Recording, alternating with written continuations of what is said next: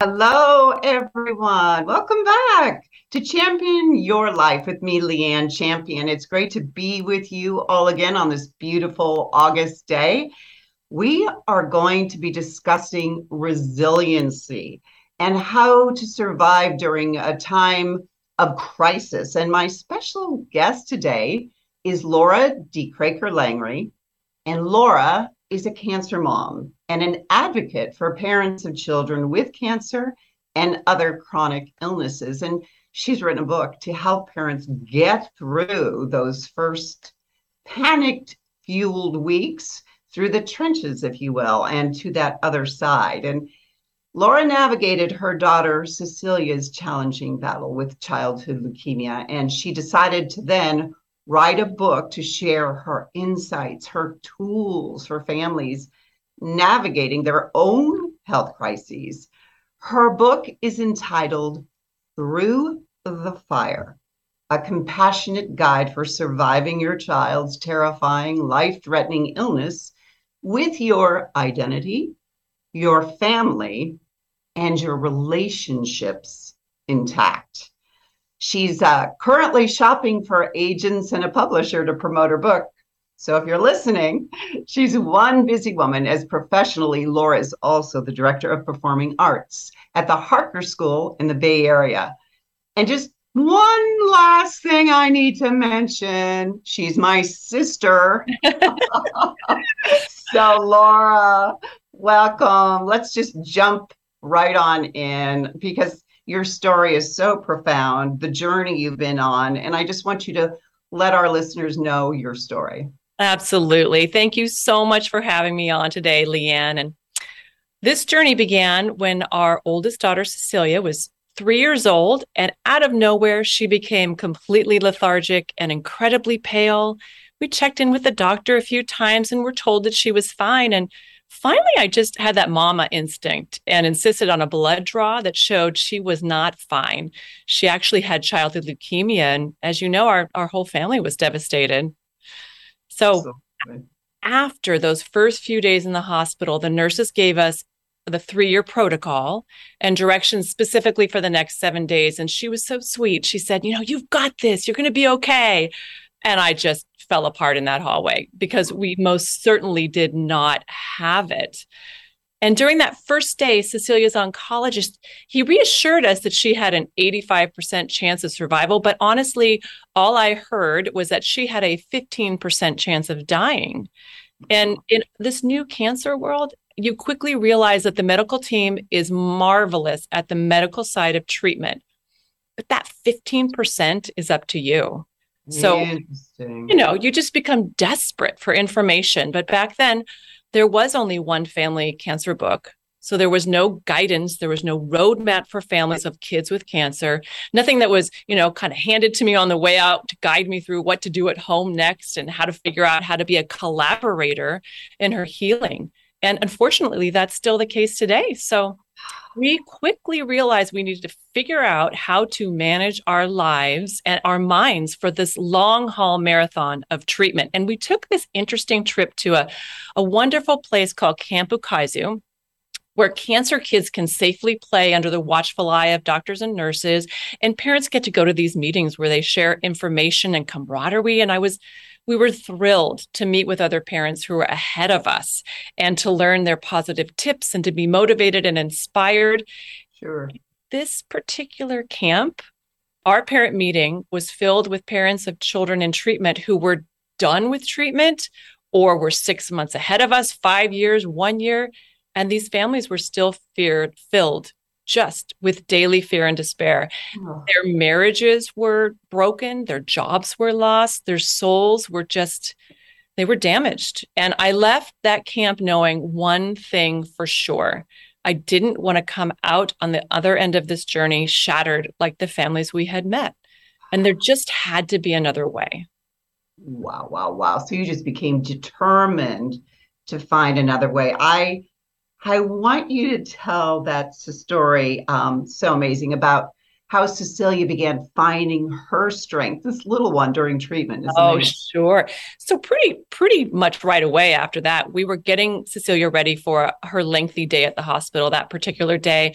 There's a checkup, there's IVs, there's chemo, there's procedures, all of it's kind of sucks. It's scary.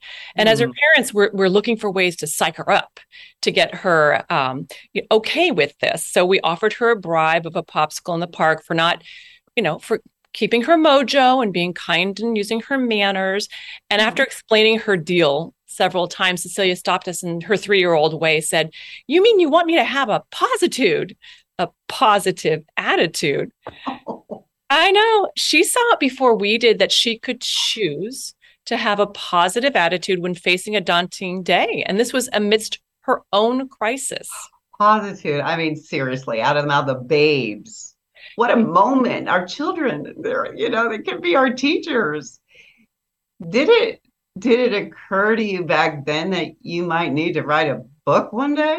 Oh, for sure. During treatment, we were tight with 6 other families, and we were really ambitious about taking notes for each other and sharing reactions and what worked and what didn't, tricks for getting your child to eat and how to go to school. And we shared these documents with each other and with other diagnosed parents. And I was so frustrated by the lack of universal knowledge to help families through a medical crisis. Well, any crisis in medicine. So yeah, I regularly declared, I have a book in me. But to be perfectly honest, it took me a lot of years before I was even ready to write it. It was just way too raw for me at first, but now's the time.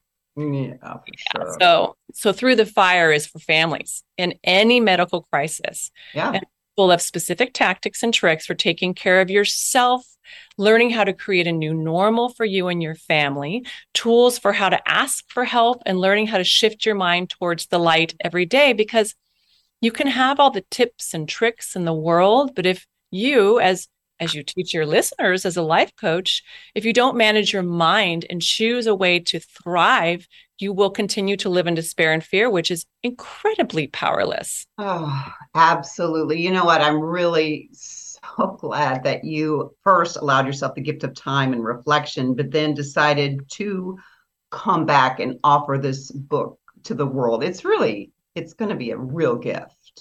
Thank you. And you led me down that path one day when I was ranting about this problem, and you told me to do a TED Talk, but I wrote a book instead. There you go. What's really interesting to me now, and what I hope to impart to your listeners, is that resiliency lessons from those cancer years have stuck with me and continue to inform my actions in crisis. Can you say that again? That's so good. So these lessons I have learned have continued to inform my actions in a crisis. Yeah. And I want to make sure that I share those lessons with others so that their life situations can just be that much better. It's just like you teach. Life is 50-50 no matter what. And when we learn how to develop resilience, you view trauma and setbacks and life's inevitable challenges with a whole new frame of mind, and you find your power to make changes. Yes, it's true. It's when we truly learn how to manage our minds. There's just so much less needless suffering. Yeah. I do remember, when I think back, one of the ways that you found your strength was being like really intentional with finding little bits of joy, especially when facing some of your longer, scarier hospital stays. And I will say, you and your husband, Arna, were such a team during this time. But I do remember one of the creative things that you came up with was called a hospital party. Can you share with everyone about this? I think this is really amazing. Oh, sure. Well, absolutely. I looked at the entire treatment schedule and tried to process the enormity of it, and I'm not going to lie. I was just filled with fear and despair, and I was agonizing about leaving my baby behind and missing work and stepping into this zone of cancer land that I really was not ready to embrace. And my head was really full of all the things I had read online. Like, would she be able to handle the chemo? Was she going to throw up all day? What would it be like? And I remember talking to our parents about this because I was just filled with dread. And it was Dad who got me to start thinking that it could be something else instead, because, he was that person who was always finding the light. Oh, what? The experience could be something different. Yeah. No, he was amazing. I always had the ability to think outside the box. I don't know. I always think of him, and I think he taught us the glass is half full, certainly not empty. Exactly. Yeah, And so yeah, yeah. instead of going to six designated hospital stays, we had six hospital parties. So we hid different toys and activities that could only be played with at the hospital. And when we would arrive, we'd make a giant calendar and filled in all of the gaps between her treatment times with fun. And on the very last day of those six hospital stays, over 6 months, we were rolling Cecilia again out of the hospital. And Arn and I just looked at each other with these bags under our eyes and said, oh my God, we've made it through this phase. And we look over and Cecilia's spinning around in front of the hospital and looks up wistfully and says, I'm going to miss this place. Okay. Well done, Mom and Dad. That's such a great story. But I mean, seriously, the innocence, the beauty of that statement, because of your efforts, she saw only the good. Yes. And she became very empowered as well. So Through the Fire has everything that parents need to create your own hospital experience, from lists of what you can bring, what you shouldn't bring, what to expect, how to advocate for yourself and your child. So it's all there and people don't have to guess and live in fear. So Laura, speaking of fear though, because I think that would be not real to not discuss it. I can only imagine though, during that time, you had to be in a constant state of fear. I mean, thoughts playing over and over in your head. Is she okay? Will she be okay? Am I okay? I mean, you had to be so strong, I'm sure, in front of her, but privately, that had to have been really difficult. Oh, 100%. And that little gang of 6 families we bonded with, 3 children died of the same illness, Luke, Rebecca, and Michelle. And the 2 others, Kaylee and Lauren, relapsed, retreated treatment. They relapsed again, had bone marrow transplants. And these are families that we bonded with and played with and shared. And now we were attending funerals. And it was pretty heavy. Wow. I don't know. I'm sure everyone listening feels the same way. That grief must have been profound. But as I recall, we talking once, there was a moment when you and Arna went to see your pastor and she helped you make a pretty seismic shift. Can you tell our listeners about that one? Yeah, towards the end of treatment, you think we'd be in a great mental space, but we were freaked out by everything that we had witnessed. And we fell into a pretty bad funk. So we went to our pastor and explained the whole situation. And she took a second and then said, have you ever thought that she could be the hope? And that blew our minds, because it was then I realized we had a choice to see our situation with hope. Oh, that is so beautiful. I mean, in actuality, she helped you choose a new thought, right? Didn't she? So that you could feel the hope. Yeah. Wow. So can you just tell everybody how Cecilia is doing? I mean, I know, but I'm sure everybody's wondering. I will. Well, after being told that she had an 85% chance of surviving and would never do math or science, Cecilia is a thriving 27-year-old survivor, newly engaged. She got her undergrad in neuropsychology and a master's in community health and prevention research. So she bucked the system. She certainly did buck the system. She dispelled that theory of never doing math or science. Yep. For those of you listening, she actually graduated from Stanford twice. I would imagine that the doctors really loved being wrong about that. Of course. These are such heartwarming stories. And it's interesting. When we think through resiliency, it isn't really about hunkering down or toughing it out in, from what you're saying, waiting in a paralyzed fetal position for the storm to pass. No, it's about finding these creative ways to adapt to a ever-changing landscape, riding the wave, if you will, and learning somehow to stay steady amidst the chaos. Does that resonate, Laura? Absolutely, sure does.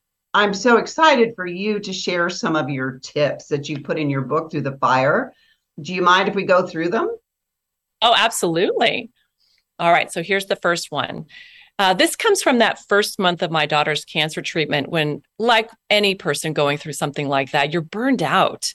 And I couldn't see or understand how we were going to make it through all of those years of treatment, let alone another week or another day. I was super pissed off at cancer, just paralyzed. But interestingly, I really hated living like that. So I was rebelling so hard against the reality that I knew something had to change. And that's when I learned how important it is to surrender and accept. Surrendering and accepting your life situation is step one in developing your resiliency in a crisis. When we're living outside of the surrender zone, our minds and body go into fight, flight, or freeze mode. And it's natural, but it's super unproductive. But when we surrender to the situation at hand, so for me, my daughter had cancer, and accept what's in front of us, 3 years of treatment, that's when we find our power, because we stop pushing back against reality and find ourselves with space to get creative and make choices that help our situation be less terrifying and more productive. So now, when difficult moments come up, I do remember much more quickly that the surest way out of my suffering and anxiety is to pause, surrender, and accept life as it's coming. And then I can change what I can change. So good, because it's true. It's only after we surrender to the reality and accept the situation can we truly move forward. I think this is so powerful for anyone listening out there, no matter what they're up against, because when you decide to surrender and accept, as you're saying, by doing so, then you're going to feel your resilience literally rise up, right? Exactly. Laura, what is the second tip that you have becoming more resilient in a crisis? All right. Tip number 2, wake up and set the intention to find joy, even in your darkest days. Now, I know if you're living in a crisis right now, I totally get that this might feel impossible, surely seem a little bit trite, but I have learned that when bad things happen, it's not the situation that makes you miserable per se, but it's your reaction that makes you suffer. So it's exactly like you coach your clients on healthy mind management, Leanne. When we fill our minds with negative thoughts and negative images, and we let that anxiety run the house, that is when we suffer. Oh, so true. It's often when we allow our minds to be on that endless thought loop. It's what I call a thought tornado. But if we can wake up and choose to set the intention to find the good, to find the light, to find the joy, that is when our energy shifts. That's how we shore up our mental health. We need to be so intentional, though, don't we? You know, we really do. And I find this so interesting because joy isn't always big. You think we have to have more money. We don't need to be living in a crisis. We need to be on a vacation. But actually, especially when you're in a crisis, you learn that the most joyful moments, once you start to look for them, are the little ones. So like when your coffee is exactly as hot as you'd like it to be, or the warmth of a sweet little pet in your lap, or the way the sun streams across your room in the morning. All of those things, even in a crisis, are obtainable. Oh, that was really well put. And it's when you learn to recognize these things as the true joys of life, right? Those little things. This is what strengthens our resilience. You know, though, sometimes during the more difficult times in life, we have to work a little harder to see them, but they're always there. All right, let's talk. I'm just keeping us because I want to get through all of them. Let's talk about your third tip to be more resilient in a crisis. And I know this is kind of one of our sister favorites. We're both on the same page with this and believe in its importance. Oh, we sure do. And here it is, the importance of self-care. And we certainly learned the hard way about this one, didn't we? Haven't we, over the years? So I find, interestingly, self-care is one of the most difficult things for people to wrap their heads around. I think, especially women, to actually put it into practice. But when Cecilia was finally cured, both Arna and I tanked big time. And PTSD was a super real experience for us. We thankfully got ourselves into therapy and continued with it. And that's where my thinking changed. Wow. But I mean, seriously, how could you not have had PTSD?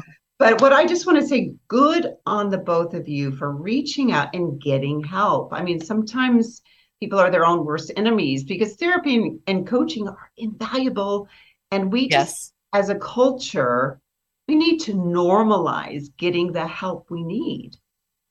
Absolutely. And that's why there's a full chapter in Through the Fire with all kinds of strategy like therapy and coaching for self-care. And they also include things that are free, simple, others that take more time, maybe you're more indulgent. And it's just because self-care wasn't something I didn't pay attention to when I was a young mom whose child had cancer. I was too busy and absorbed with her needs and my family's needs, and I lacked perspective to see that the things I was choosing to do for myself could actually make a difference in my well-being and their well-being. And if Yes. you're in a partnership, it's critical to take care of yourself and your partner. And that's an entirely other topic, and it's a whole chapter in my book. But a very important one. I'm glad you mentioned that.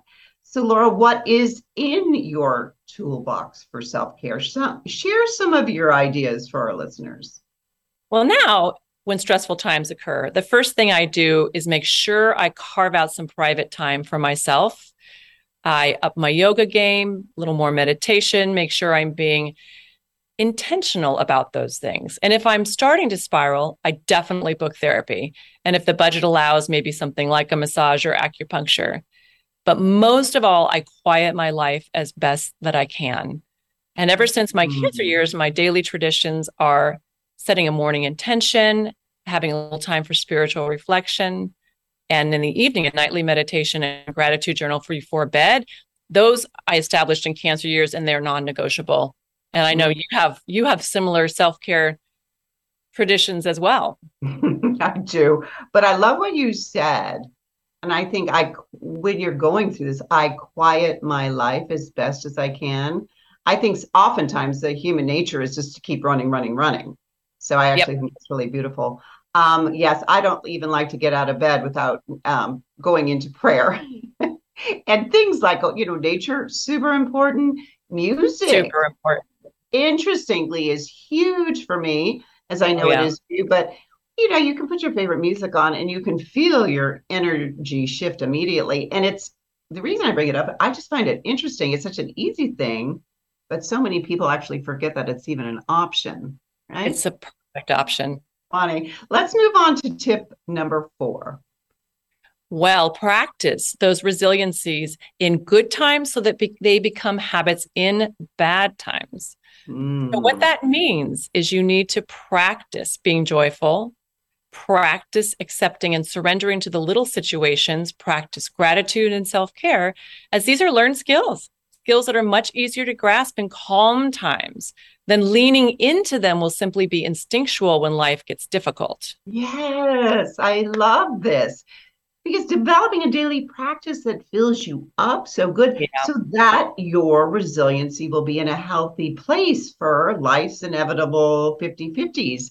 Yes. This kind of attention to our well-being is so good because it just gives us that hope and the ability to see the future in a constructive and positive way. I love this. Laura, as we wrap up, what is your last tip for our listeners? Oh, it's one of my favorites, and that is to find your hero squad. Love that.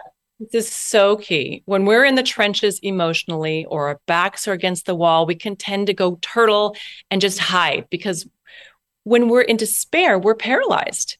And we think, well, we can just handle it on our own, especially if we are a very capable woman. And rarely do we get real with those around us and show our vulnerability and need for help. And in doing so, we simply suffer. Yes, we do. We suffer in silence. And to what end, Yeah, right? We right. must intentionally, I love this, find our own hero squad, those tried and true peeps in our lives that we really trust. So Yes. important. And I think what you're saying too, we just need to be able to ask for help, say what we need, and then be willing to accept it with grace. And then later on, you can pay it forward and help someone else, right? Well, that's my intention with the book, is to pay it forward by teaching other families how to ask for help. And I think fundamentally people want to help. They're just scared. Yeah. They're trying not to intrude, or they don't always know how to behave when their friend or loved one is suffering.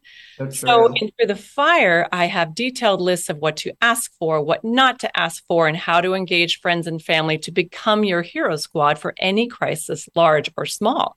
I don't want anybody to have to figure that out again. Love this. Laura, what's next for getting this book into people's hands? Well, thank you for asking. My book is done, and I'm actively pitching to agents. I would love a publisher who's committed to helping the over 400,000 children in the U.S. who annually are living with a chronic life-threatening condition like childhood cancer, because the book is really all for them. Wow. Laura, well, first of all, thank you so much for sharing your story and talking about what resilience can actually look like. Often I think people see that word and they get scared, like, oh, what does it really mean? And what's required of me? Mm-hmm. But, in this conversation, you have made this term something to not be afraid of, because in life, we're going to be in these situations, and it may not be childhood cancer, but it will be something else. And we want to show up as our best selves for those we love. So you, my dear sister, did just that. So thank you for your honesty, your vulnerability, because really only when people are brave enough to be this real that the rest of us can learn. So if anyone listening has questions for Laura Lang-Ree, DM me on Champion Your Life. I will promise I will connect you and pass this podcast on to someone you know who just may need to be hearing this right now. You've been listening to Champion Your Life with me, Leanne Champion. I want you all to remember you have one precious life. Let's all live it to the fullest. Thank you again, Laura. Thank you. Thank you for listening to Champion Your Life with me, Leanne Champion, on transformationtalkradio.com. To find out more about me and my coaching platform, visit championyourlife.com. That's championyourlife.com. You have one precious life. Let's live it to your fullest potential. Let's go. Let's do this together. See you next time.